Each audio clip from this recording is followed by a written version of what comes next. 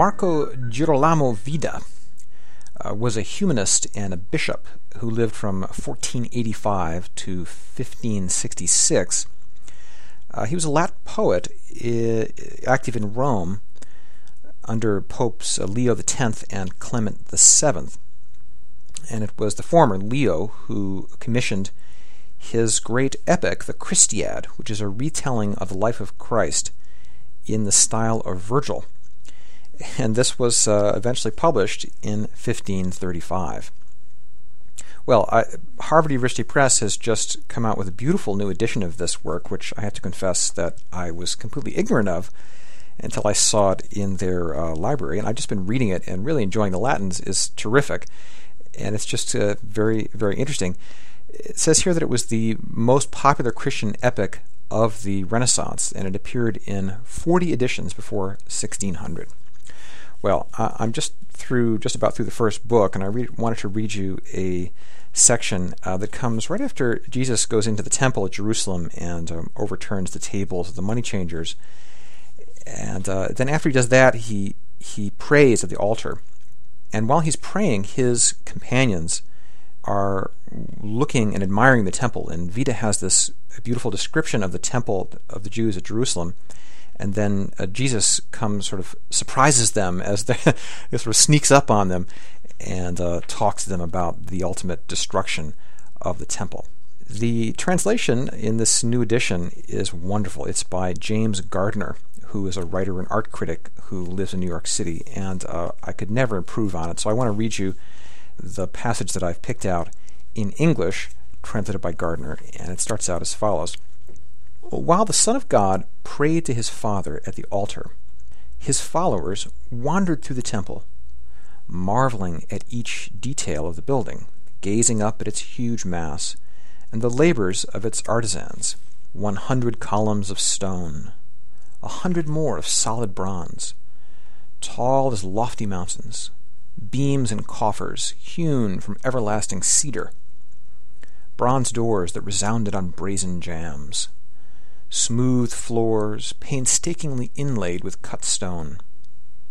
They also saw doorposts fashioned from pure gold, as well as golden tables and chariots placed upon the altars as votive offerings that gleamed with ivory and ebony. No sooner had they made their tour than the hero appeared suddenly and silently, having completed his prayers. "This massive building," he said, "like a pine tree uprooted by the wind, will be overturned in an instant, bringing with it great ruin and collapse. O city of Solomon, a retribution awaits you that is worthy of your deeds, you who dared to stone and slaughter so many prophets sent to you by the divine will." Dum verat fatur genitorem divus ad aram, mirantes socii templum per singula lustrant, suspectu molem vasta artificum quae laborem, cautibus excisas centaire columnas, omnes es solido, omnes altis montibus aequas, tigna quae ternex cedro laque aria heno, quae ratas poro stridentes cardine portas, sec telibusque minutatim sola levia saxis, tum pur ex auro postes mensasque metallo, e similet fixos alta donaria currus, distinctos ebe net candenti elephanto.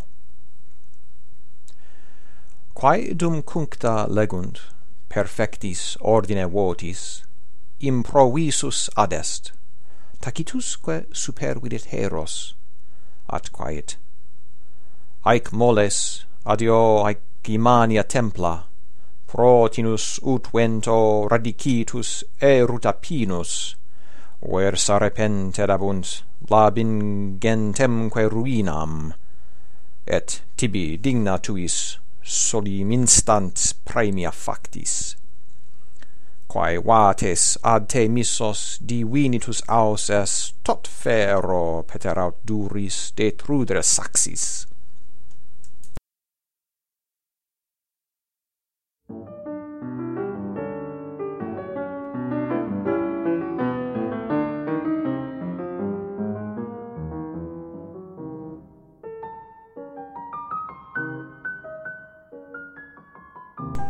This is the Latin Poetry Podcast with me, Chris Francese. Thanks a lot for listening, and don't forget to send me your comments and suggestions.